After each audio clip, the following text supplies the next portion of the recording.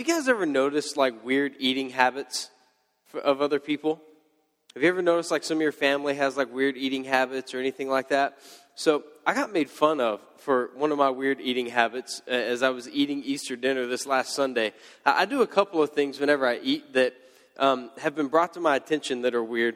The first one is this, that is anybody else in here like you don't like your food to touch on the plate? Like you're like, mashed potatoes and green beans shouldn't touch, right? Like ever. I do that. And so I'll kind of like separate the food, and then as I'm eating, I'll eat like one food thing at a time. Like I eat all the green beans, and then all the mashed potatoes, and then the ham, like that kind of thing, right?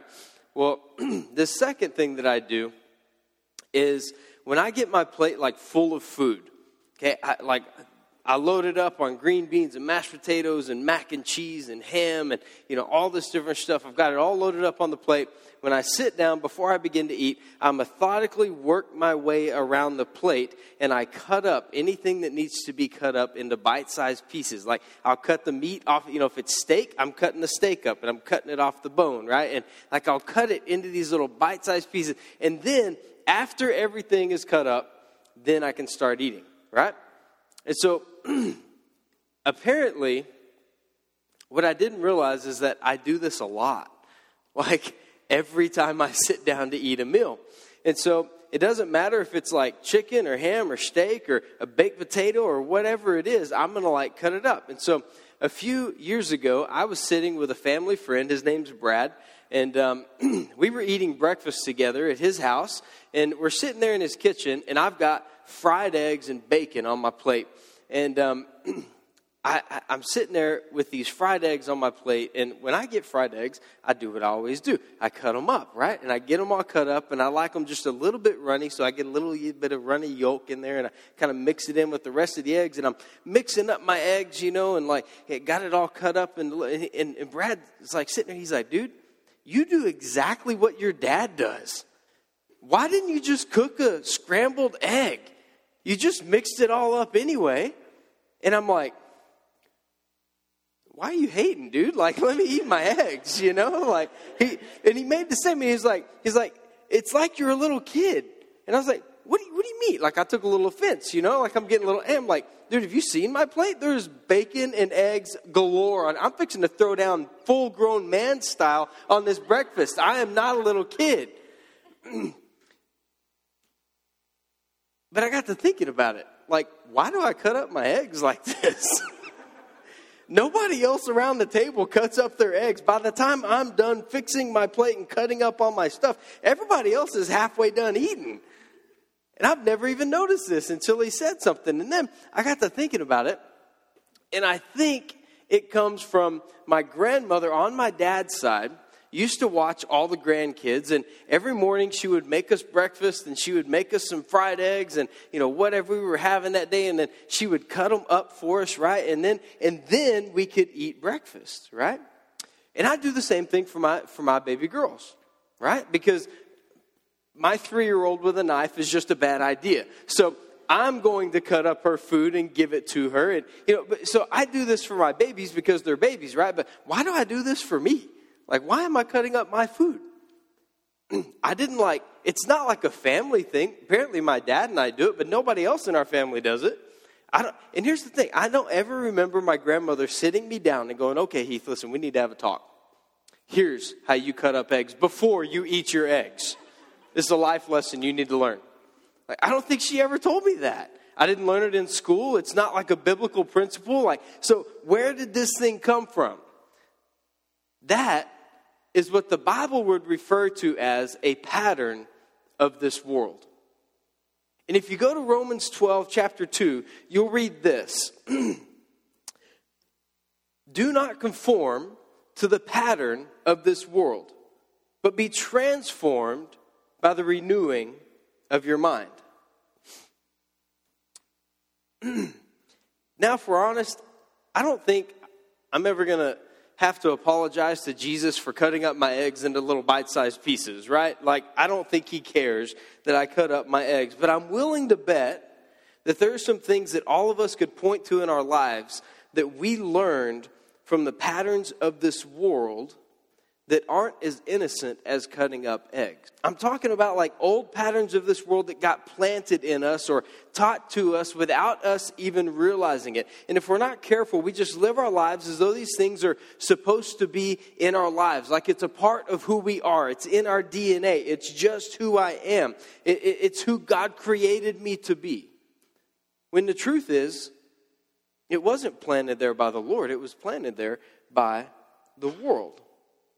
And if we're not careful, we'll end up being conformed or molded by a pattern of this world rather than transformed by the renewing of our mind. One area that I think we're conformed to the pattern of this world in without even knowing it is how we relate to others. Which brings us straight into our topic for tonight's discussion. We're in our Unstuck series. We're talking about overcoming things in life. And tonight we're talking about overcoming drama. Now, if we're honest, none of us in here would say that we like drama, right? Drama sounds so negative, so cliche. But think about it for a minute. We totally celebrate great drama in movies, don't we? We totally celebrate great drama on television. How many of you, you do not interrupt your grandmother's novellas, right? Otherwise, there will not just be drama on TV, there will be drama in your home, right? You don't interrupt grandma's TV. We celebrate great drama on TV. We celebrate drama by liking and sharing social media posts that we know are going to stir the pot or get under somebody's skin, get somebody all fired up. But you know what? It was somebody else's post. I just shared it. I didn't really say it. The truth is, we celebrate drama because it's kind of what we grew up around for some of us. It's kind of what we've always known. It's a pattern of this world. And if we're not careful, we can get sucked into that pattern. Some of us grew up around drama and gossip. See, what I know is that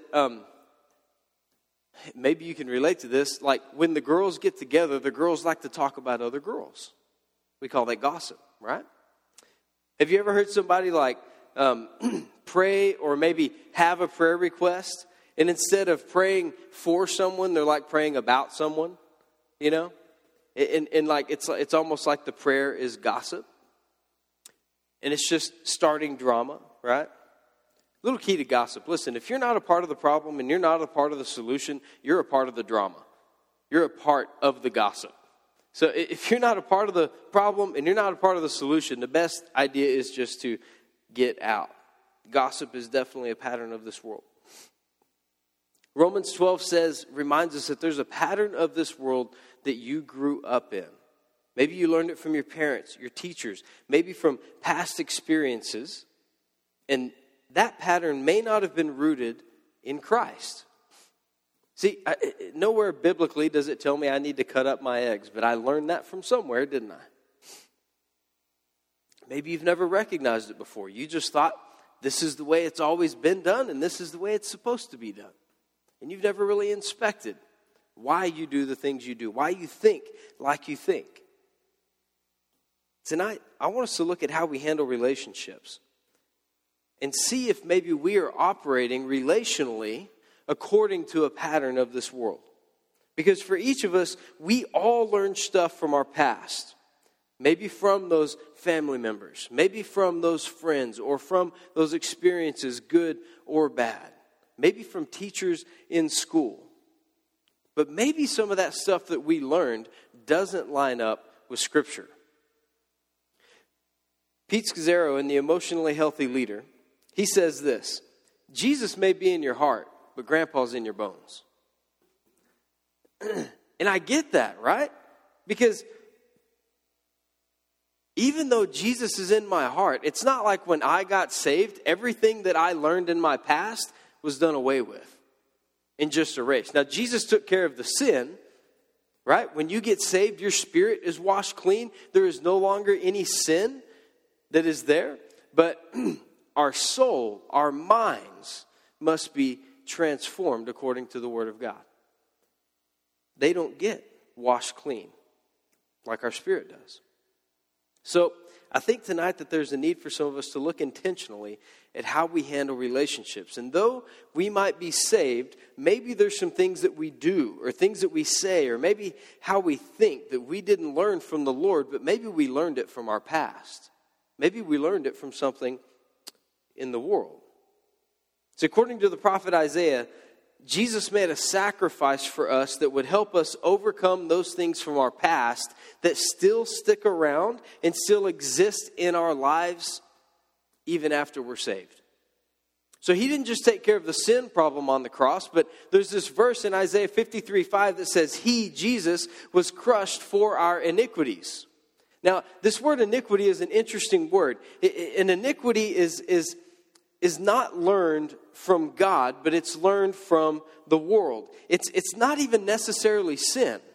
Jesus was crushed for our iniquities. If you were to go read another version, it would say he was bruised for our iniquities. Now, iniquity is not sin, but it could be maybe a perverse nature or a character flaw that might lead you to sin. It might be a habit that we picked up while we were growing up. It could be things that we developed within us, maybe to protect ourselves from a bad experience that we had in our past. And iniquity could be something that we do without even realizing it. It's not necessarily sin. It could include those things that aren't blatantly sin, but they're things that lead us towards sin unless we allow the healing work of Jesus to go to work inside of our minds. It's a healing work that takes place after salvation. He was crushed for our iniquities so that we, as his disciples, could allow the Holy Spirit to go to work inside of us and clean house and make us holy. Holiness is a process. Salvation is like a light switch. It's on or off. You're either saved or you're not. But holiness is very much this process of we take this step with the Lord. And then he reveals something else. He says, hey, there's this thing that you learned in the past that doesn't really line up with my word, and I need to take care of that too. And he was crushed for our iniquities. Those are the iniquities. And then we take the next step towards holiness. And the Lord helps us in this process. He made the sacrifice so that we could overcome not just sin, but the iniquity that might hold us back. One of my relational iniquities has to do with the fact that I don't naturally back down from a fight. It's not in my DNA. Even at the cost of a lot of drama, man, when it's fight or flight, I'm usually in the fight category. Now, I know this about myself, and I have to restrain myself at times. Otherwise, truthfully, things can go from 0 to 100, real quick, right? and some of you guys understand that. So I got to thinking about why that was. And when I was younger, probably 5 or 6, I was playing in my grandparents' front yard with the other grandkids, and I remember this car came speeding around the corner onto my grandfather's street, and my grandfather decided he didn't like that because it was endangering his grandkids. So my grandfather runs out into the street and starts hollering and yelling at this car.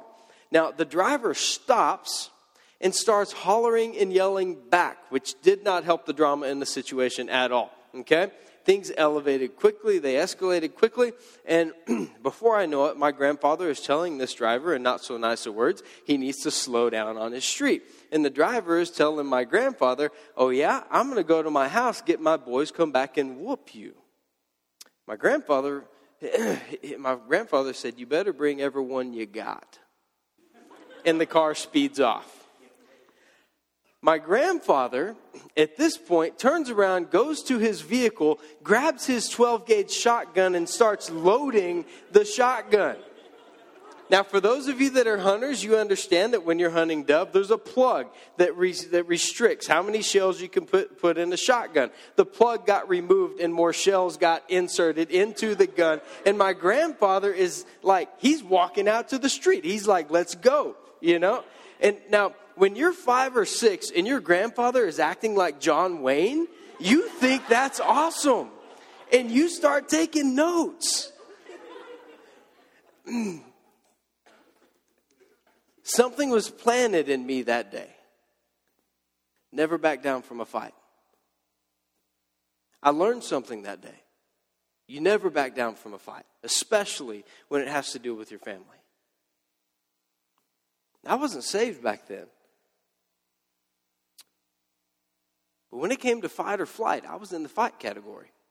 And I can think back to times throughout my elementary and junior high years when I got in fights over little stuff.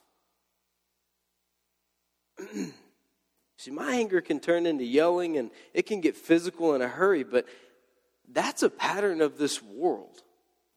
And if I allow my anger to cause me to sin, if I adhere to the pattern of this world, then my anger can ruin relationships for me.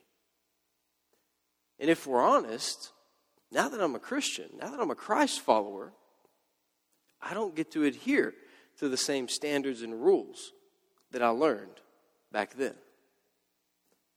Now that I'm a Christ follower, something's got to change in here. Why? Because Jesus has been working in here. And these two aren't lining up anymore. And so what I've figured out is that if I want to be in relationship with people, and I want to have a great relationship with my wife, how many of you know that whenever you live in close proximity to somebody, there are some times that you're going to have hard conversations. There are some things you're going to disagree on. There's going to be some things you'll even fight about, even with your husband or your wife.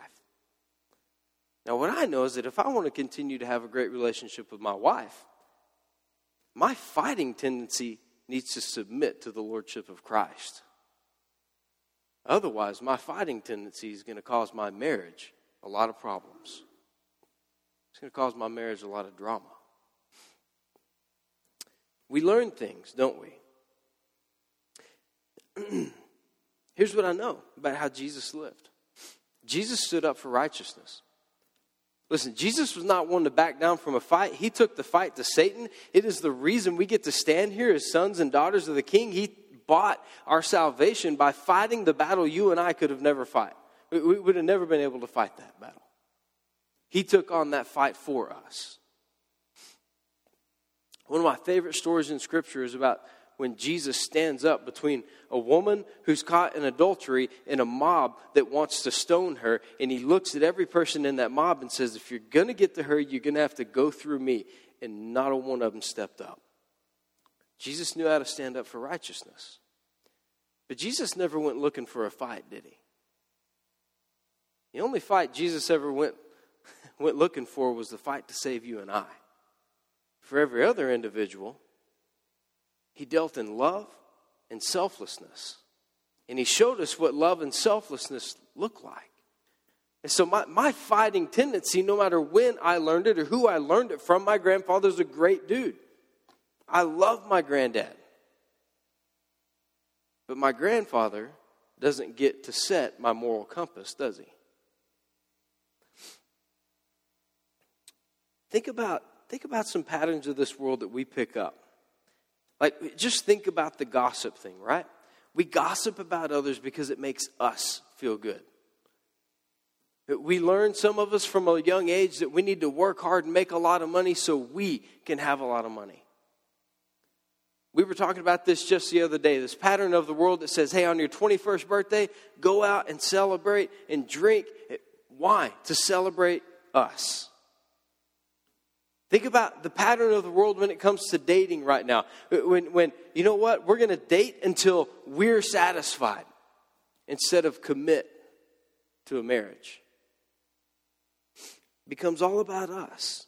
We share social media posts that we know are going to cause drama. Why? So we can get a lot of likes. We like to be sarcastic.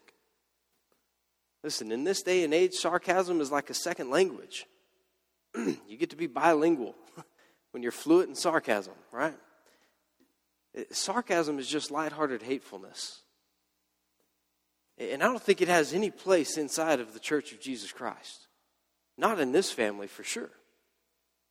But we're sarcastic because we hope to get people to laugh with us, not at us, right? There's a selfish motive that comes with these patterns of the world. None of these things are rooted in Christ. And if we're honest, none of these patterns of the world that we've learned help us to avoid drama in our lives.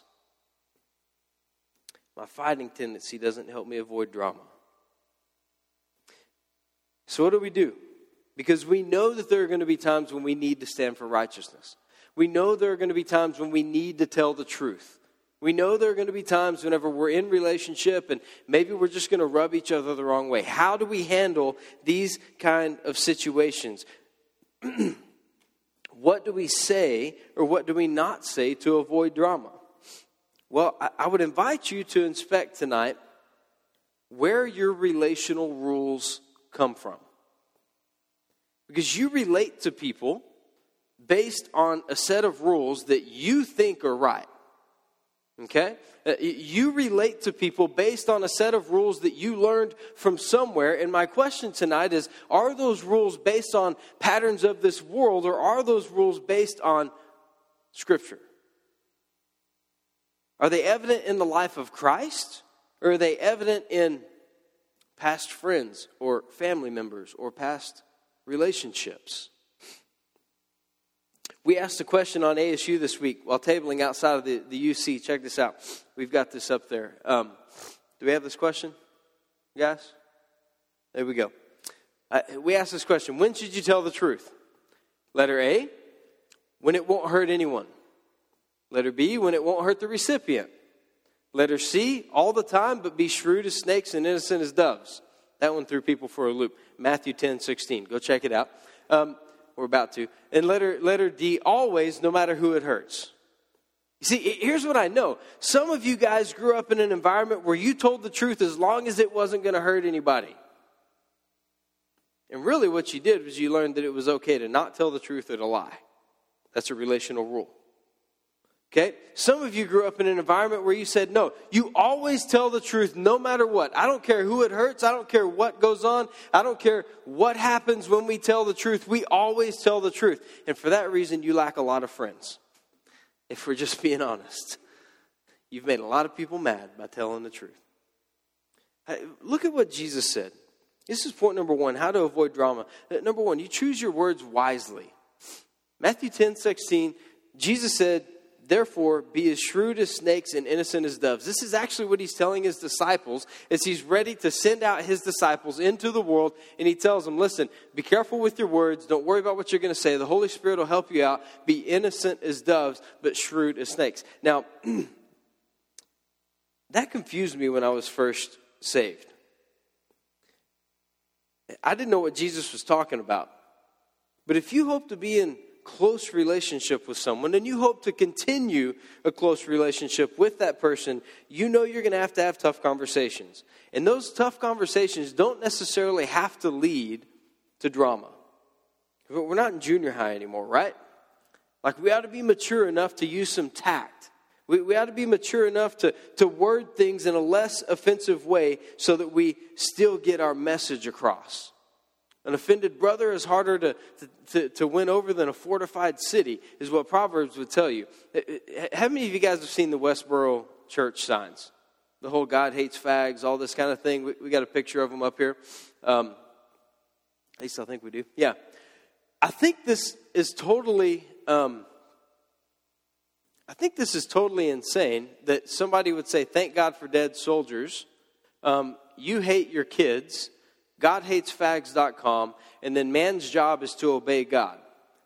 So let me get this straight. You want me to obey the God that hates me, hates my kids, and has zero love for me and is appreciative of dead soldiers. Is that the God you want me to serve? Right? You see where the offensive language simply doesn't help the message? Like, this is absolutely ridiculous that somebody would actually think these signs are going to do any good whatsoever at turning people's hearts towards God. We choose our words wisely. Let me give you a little help here. To avoid drama, choose your words wisely. I'm going to tell you about the compliment sandwich. Has anybody ever heard about the compliment sandwich? Okay? The compliment sandwich says this. You want to compliment someone, and then you give them loving direction or instruction, and then you compliment them again. Okay? So it works like this. If I were to come up to Justin Wells tonight and say, man, Justin, dude, you guys killed it tonight. I absolutely loved your worship set. That first song was a little bit loud for my liking, but dude, you guys killed it tonight. That's a lot easier to hear than, bro, that first song was loud. What are you doing? Like, there's this idea of a compliment sandwich that says, I should say something nice to you instead of just try to give you instruction or rebuke, right? There should be some loving correction inside of there, and we sandwich that together with compliments. We honor people. You might be sitting there thinking, well, the compliment sandwich sounds good, but listen, Heath, you don't know who I'm dealing with. Like, I don't really have anything nice to say about them. The old saying is, if you don't have anything nice to say, don't say anything at all. It's wrong. If you don't have anything nice to say, pray. Catch God's heart for that person. Figure out that person is infinitely valuable to the Lord. In fact, that individual was so valuable, Jesus gave his life for that individual. They are still a son or daughter of the King. Listen, if you need help in this area, you should pray. Pray, and catch the heart of God. And dude, go talk to their life group leader. Go talk to their accountability partner. I assure you they have something nice to say about them because they love them with the love of Christ. They'll help you out. Avoid the drama. Don't go to anybody else. Go to their life group leader and talk to them about what's going on. And their life group leader might help you catch the heart of God for that individual. Which leads us straight to point number 2, pray. We want to pray. Romans 12:14-18 says, bless those who persecute you, bless and do not curse. Rejoice with those who rejoice, mourn with those who mourn. Verse 16, live in harmony with one another. That sounds like the opposite of drama, doesn't it? Do not be proud, but be willing to associate with people of low position. Do not be conceited. Do not repay anyone's evil with evil. Be careful to do what is right in the eyes of everyone. If it is possible, so far as it depends on you, live at peace with everyone. This is like the anti-drama scripture portion of Scripture. No, you are not allowed to live with drama amongst your community of Christ.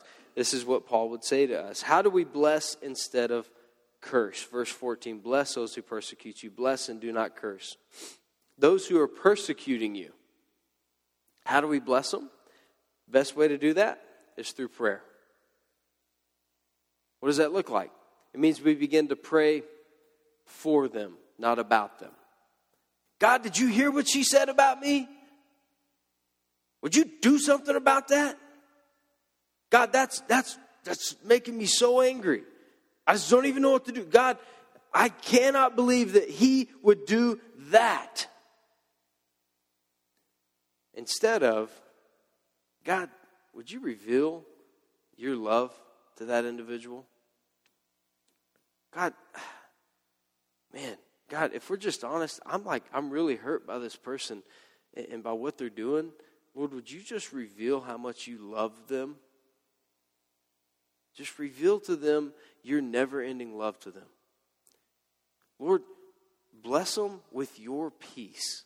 Bless them with your direction in their lives. Lord, bless them with your healing. I know they're hurting. It's why they're saying those things.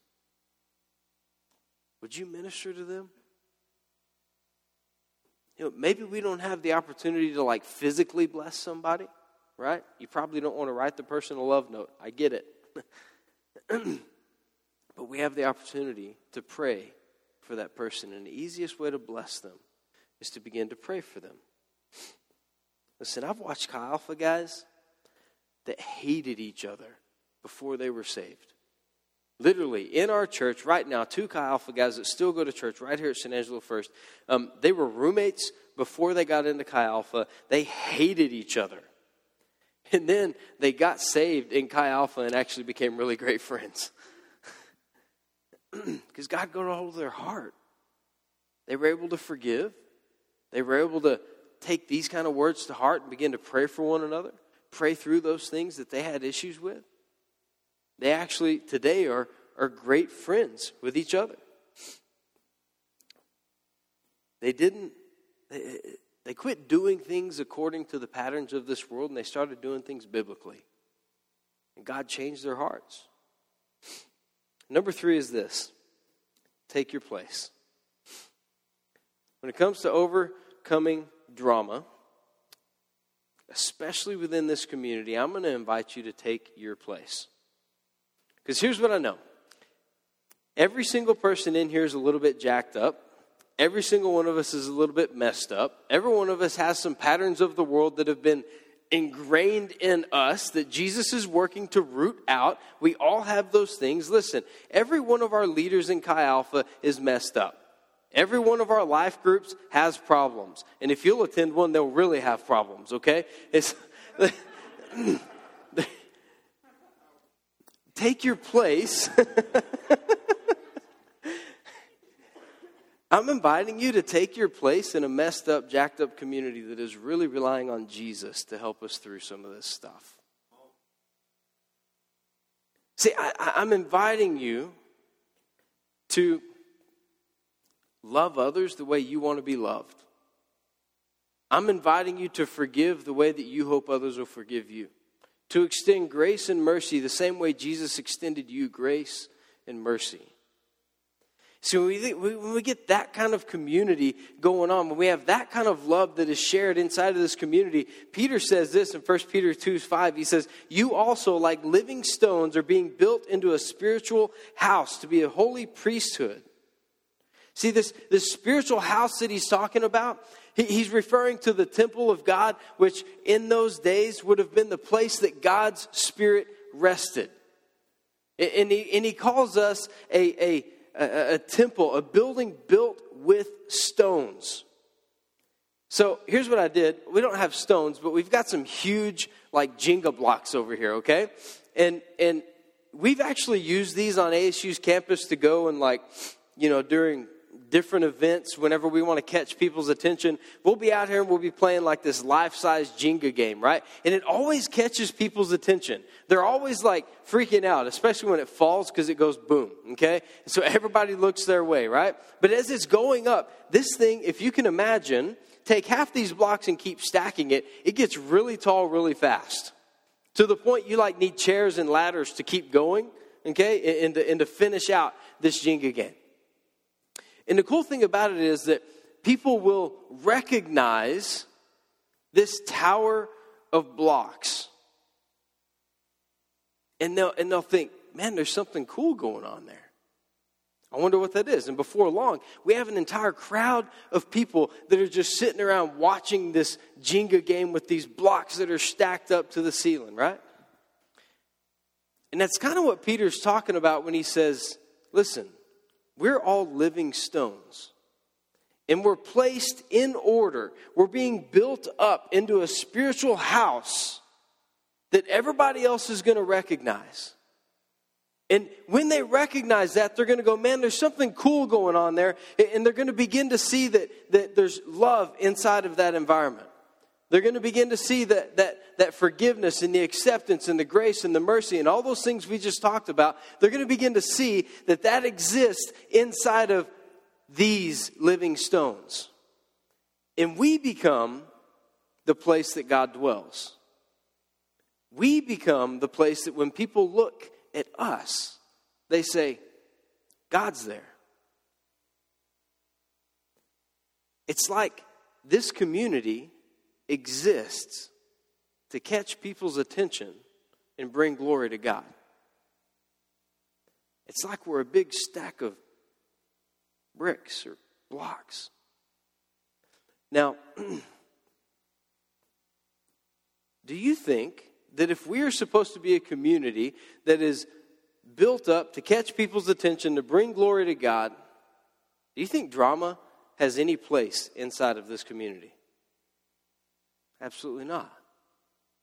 See, the blocks look great when they're all stacked up, and man, they look even better once we start really moving them up and they start going and going and going. It's awesome to watch, right?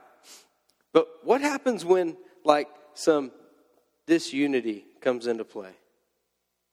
Right? And all of a sudden, we're going to remove that block. We don't need him anymore. right?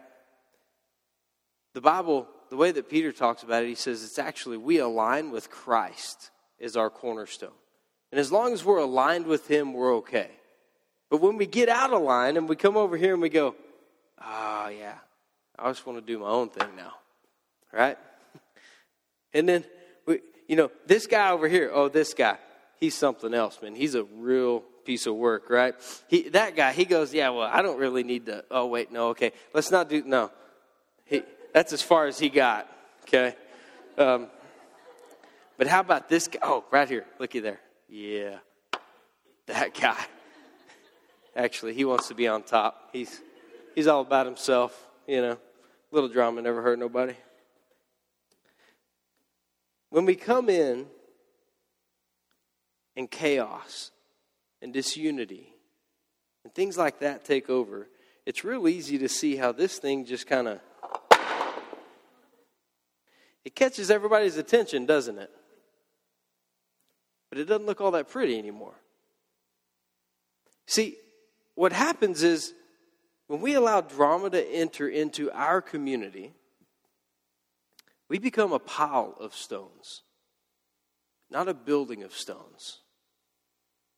When the discord and the disunity and the chaos and the drama ensue, no longer are we something that people look at and go, I bet God's love dwells in that place. I bet the Spirit of the living God lives in there. It's because, according to the Bible, God no longer has a desire to live in buildings made of brick or rock. He has a desire to live in our hearts, in this community. And this community is meant to be built up in line with Christ, in Christ's standards, not the patterns of this world. When we align with Christ and his standards, we become a community that outsiders look at in amazement and go, there's something different about them. If they can love that way, I bet God can love me that way. If they're that accepting, I bet God's that accepting. They extend grace and mercy like nobody I've ever seen or heard. I bet God would extend me that same grace and mercy. We become the community in which the Spirit of the living God lives. Drama has no place in that. That only aligns, that only happens when we align ourselves with biblical principles. And so tonight, here's what I'm betting. I'm betting that maybe some of your relationship issues stem from patterns of this world that you learned that don't adhere to biblical values. If there's drama going on, if there's issue within a relationship, it's because biblical principles have yet to be applied to that relationship. If we're living in such a way as though drama consumes us, it's because we're living according to patterns of this world. Because there is iniquity in our heart, not biblical concepts. Maybe your drama is with family. Maybe it's mama drama. Maybe it's friend drama. Maybe it's whatever. Listen, ladies, you are not allowed to say as a Christian woman of God, I get along with guys better than I get along with girls. Jesus never gave you that option. And for some of you, that's a pattern of this world that you picked up along the way. But I don't think Jesus is okay with you saying, I don't like my sisters.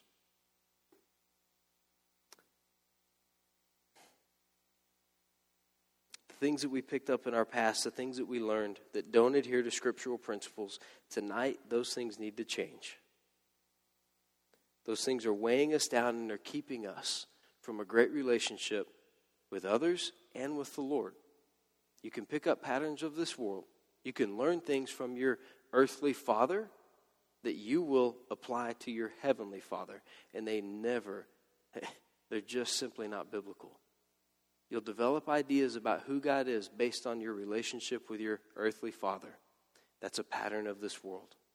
I would challenge you to bring those things back to biblical principles, find out what the truth is, and live according to that. Jesus was crushed for our iniquity. Maybe tonight that verse might read, Jesus was crushed so my drama could be crushed. Maybe that verse needs to say, Jesus was crushed so that my relationships could be whole. I think that's what the Lord wants for us tonight.